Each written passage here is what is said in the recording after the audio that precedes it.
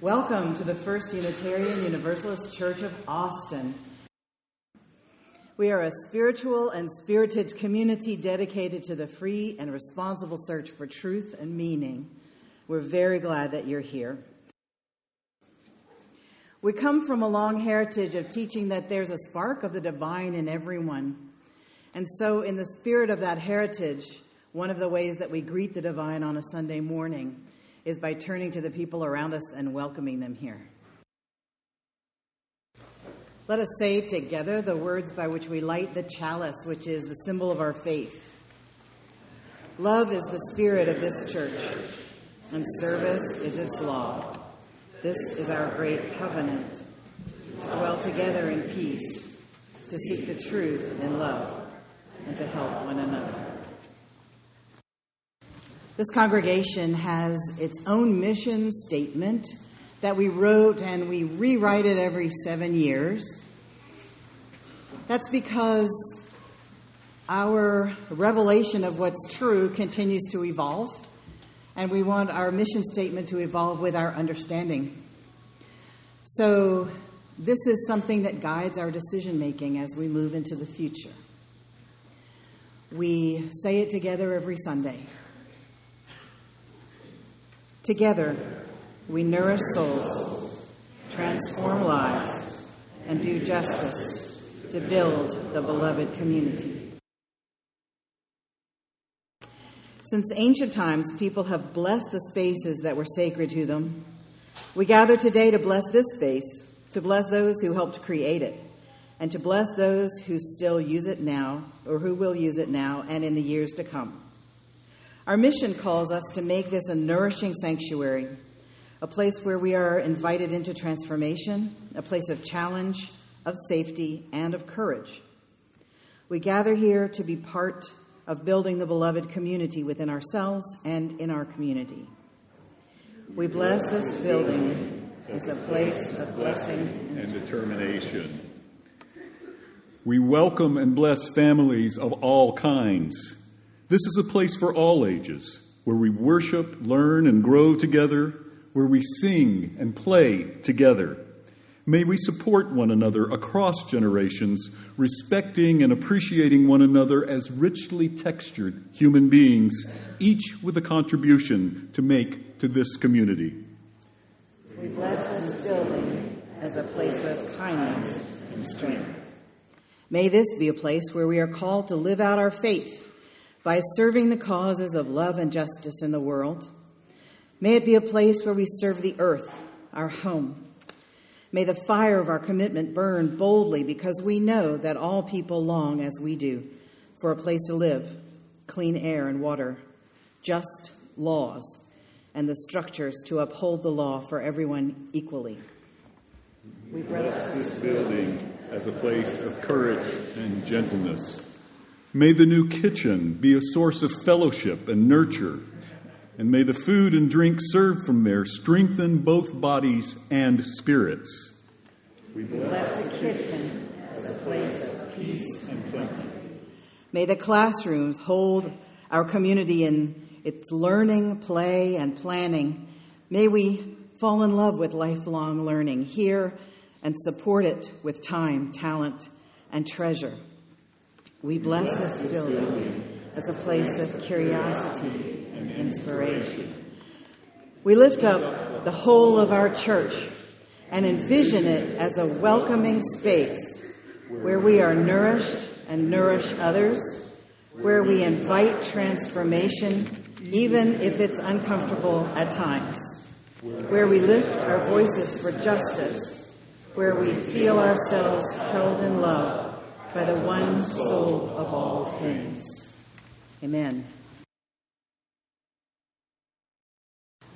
This is the time in our worship when we gather together in an attitude of prayer and meditation, where we pray to God or listen to God as we understand God, or listen to our inner wisdom, or just follow our breath as it comes in and out of our bodies.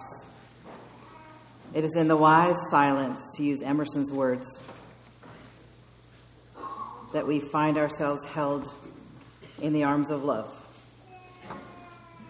In this congregation, small noises from babies and the sounds of life count as part of the silence. Let us enter into silence together.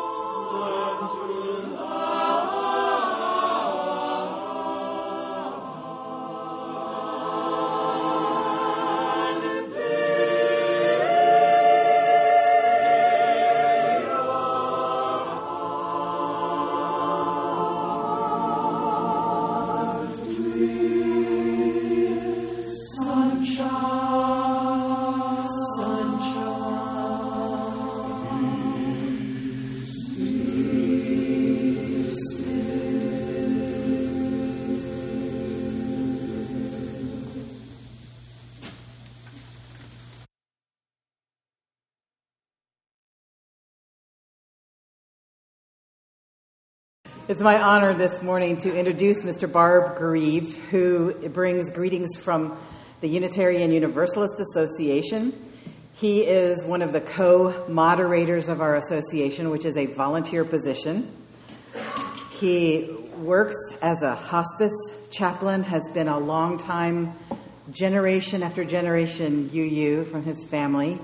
He has worked as a director of religious education, and he's founded the Trans Religious Professionals of UU organization. So it is my great honor to introduce Mr. Barb Grieve.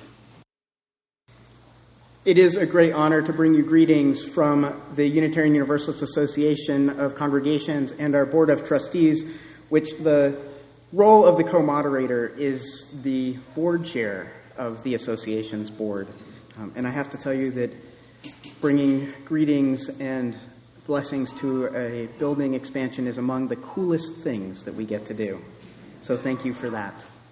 In a world that pushes us towards alienation and divides us, that tries to fill us with fear and hate, to create a space where we can gather in beloved community for hospitality, for conversations and collaboration, across life experiences and stages. This is living our faith. Modeling for ourselves and the world that there can be space made for all willing to be part of this collective, beloved community, willing to not always be at the center, but expanding what the center is to include more and more time and again. This is to live our faith. And so I offer you from our association's board, from co-moderator Elandria and myself, blessings and gratitude for living our faith, for believing in its expansion, and for making space to do just that.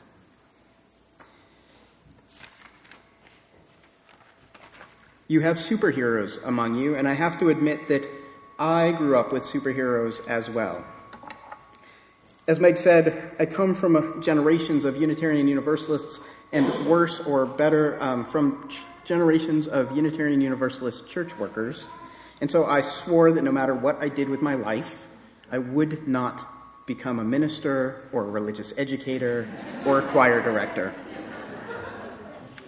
It's funny how when you swear not to do something, it happens. But because I come from generations of church workers, it also means that I spent a lot of time in the church building.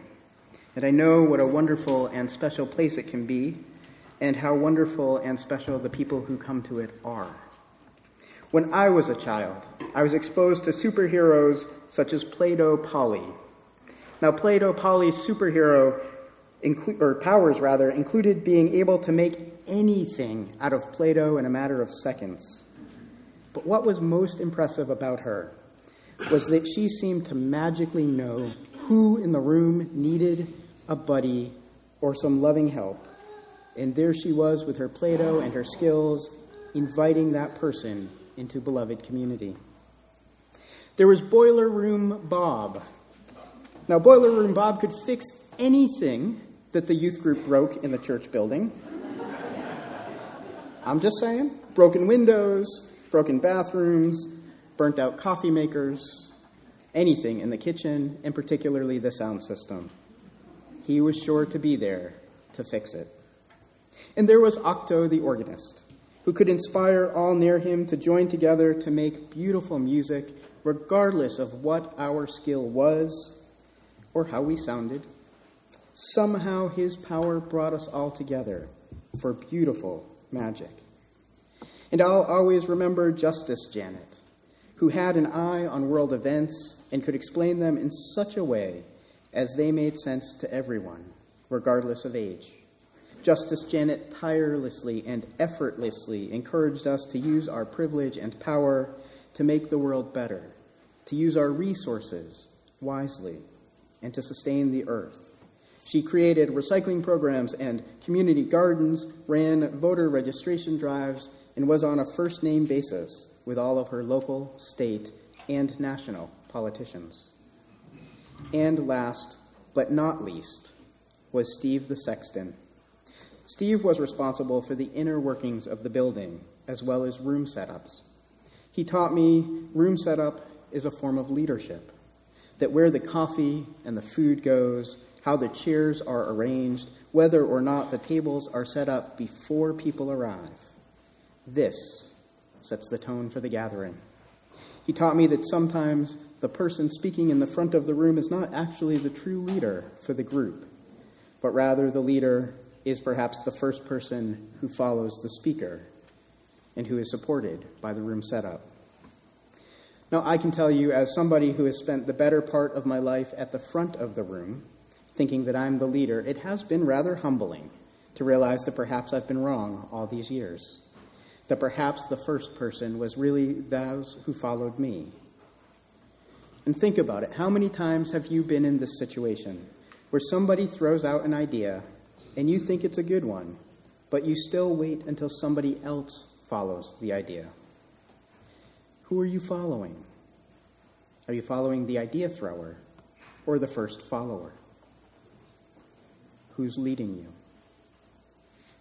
I spend most of my times these days in front of, rather than among, members of our congregations, though I am deeply looking forward to gathering with you for food and fellowship after the service. And I appreciate that despite being in front often, and despite being one of the associational national leaders, I am not the leader, capital T, capital L, the leader. That somebody out there is. And I warn you, be careful. Turn to your left and take a look. And turn to your right and take a look. And if you're daring, pull out a mirror and take a look. But be careful, because what you might find is that you're sitting with, or are in fact, a leader waiting to happen. It happens like this. You follow somebody from time to time, the idea thrower perhaps, maybe multiple times, and before you know it, you're invited to be the speaker, and from there you've been invited to sit on a board or a committee, and from there you become the board chair, and next thing you know, you're doing something else, and before you know it, folks are looking at you as if you know what you're doing. And it might have just started out simply by sitting in a religious education classroom to help because our children needed you. Or because you might have been, like me, a troublemaker in the 5th grade class that was broken up because the DRE decided that we should not continue to run away from our teachers and destroy the church property, although Boiler Bob was appreciative for the job. But I was put into that situation where I was among the 5th grade class, and we were troublemakers, to be sure, and so our director of religious education split us into different younger classes, and that is how I ended up in the 1st grade class as a 5th grader.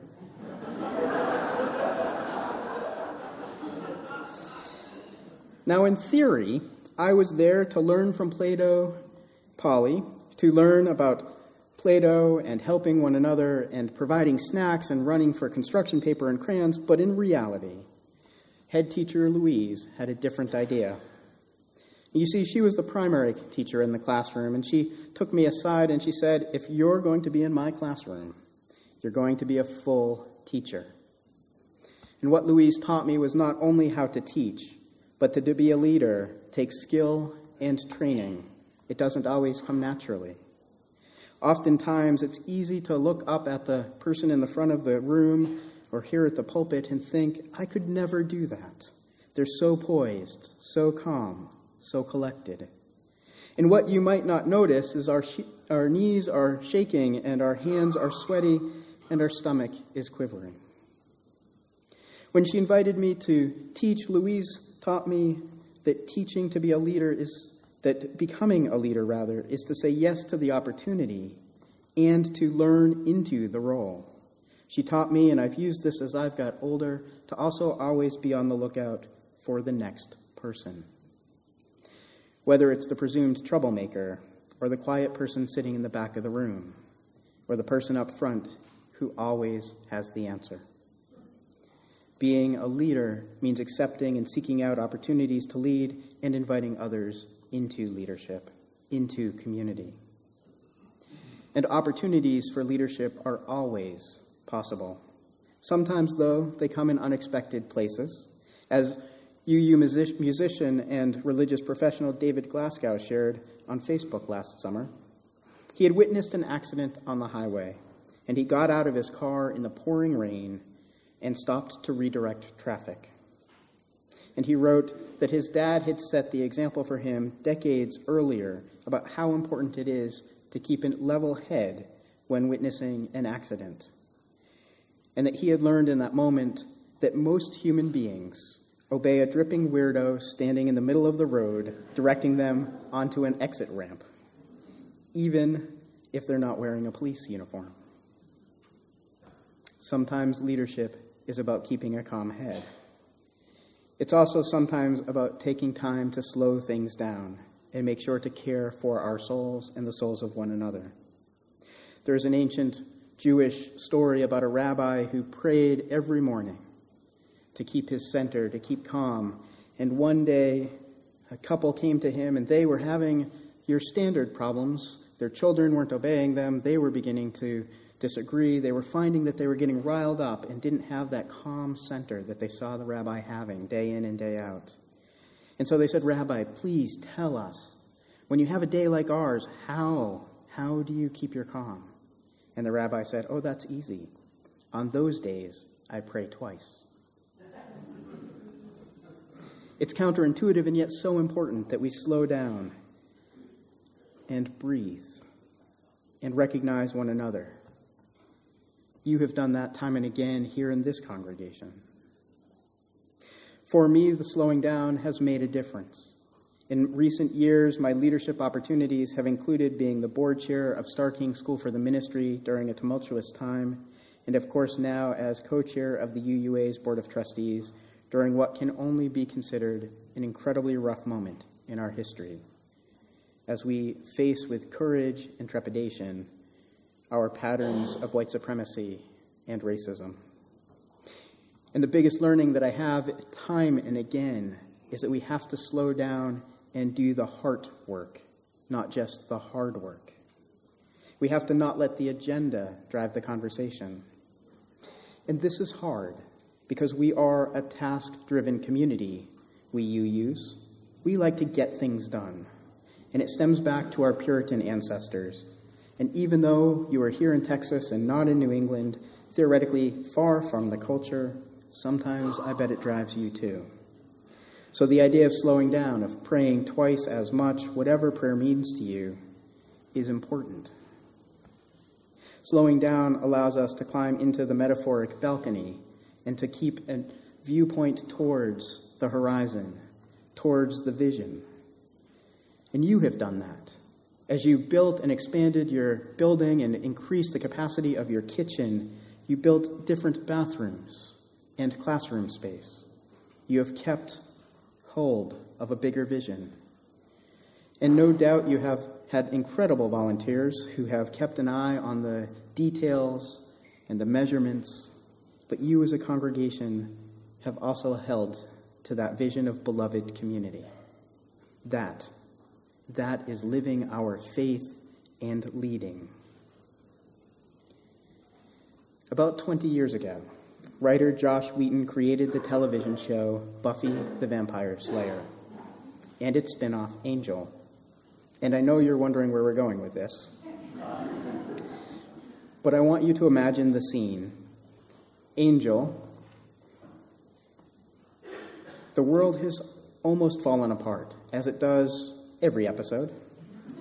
The demons are taking over. The heroes not sure what's going to happen next. They're losing hope and having a difficult time figuring out how to engage in the world around them. Sounding a little familiar? Now, Angel returns after having been missing for several months, and he's the main character. He's a vampire. That's important to remember because he was trapped under the ocean, and only, I think, a vampire could survive that. But he comes back and he admits that he's had a little bit of time to gather his thoughts and think and gain a new perspective. And he shares with the gathered group this realization, that nothing in the world is as it ought to be. The world is harsh and it's cruel, and it doesn't matter where we come from or what we've done or how we've suffered, or even if we will personally make a difference. We live in the world as though it is what it should be in order to show it what it can be. We live as though the world was what it should be in order to show it what it can be. This is to live religiously as Unitarian Universalists, to be the ones to name that despite the world feeling like we're losing or feeling like our values are not reflected beyond these walls, to be able to turn around and not give up hope, to stay strong and continue to live into the world in ways that we believe we should live into it.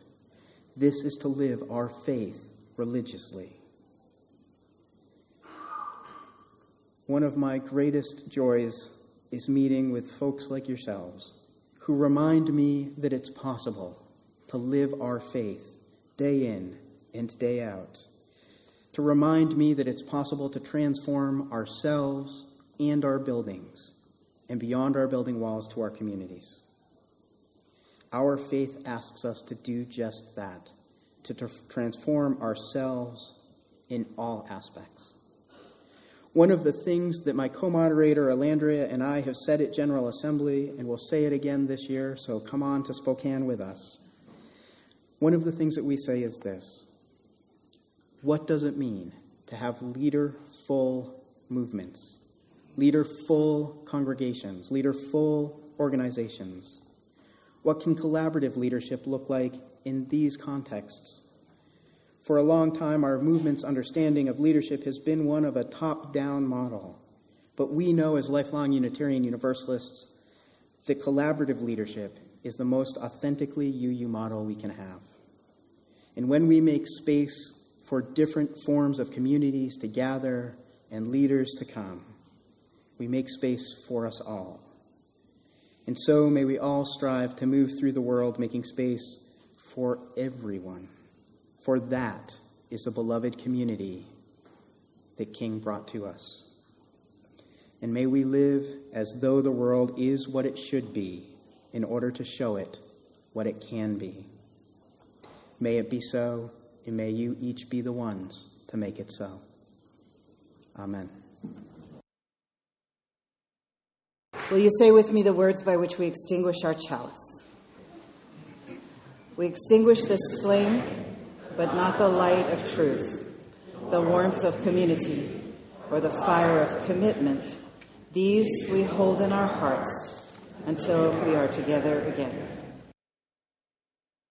We bless this space and each other for our intention for this intergenerational community. May this truly be a sanctuary for all ages, where we learn and grow together, young and old alike. May we worship together, laughing, singing, and sharing as one community. May we make room for one another, for the youngest infant cooing in their parents' arms, to the youth leading the cry for justice, and for the elder boldly proclaiming our Unitarian Universalist principles. May we support each other across the generations, respecting and appreciating both our struggles and our passions. This is a production of the First Unitarian Universalist Church of Austin. For more information, go to our website at austinuu.org.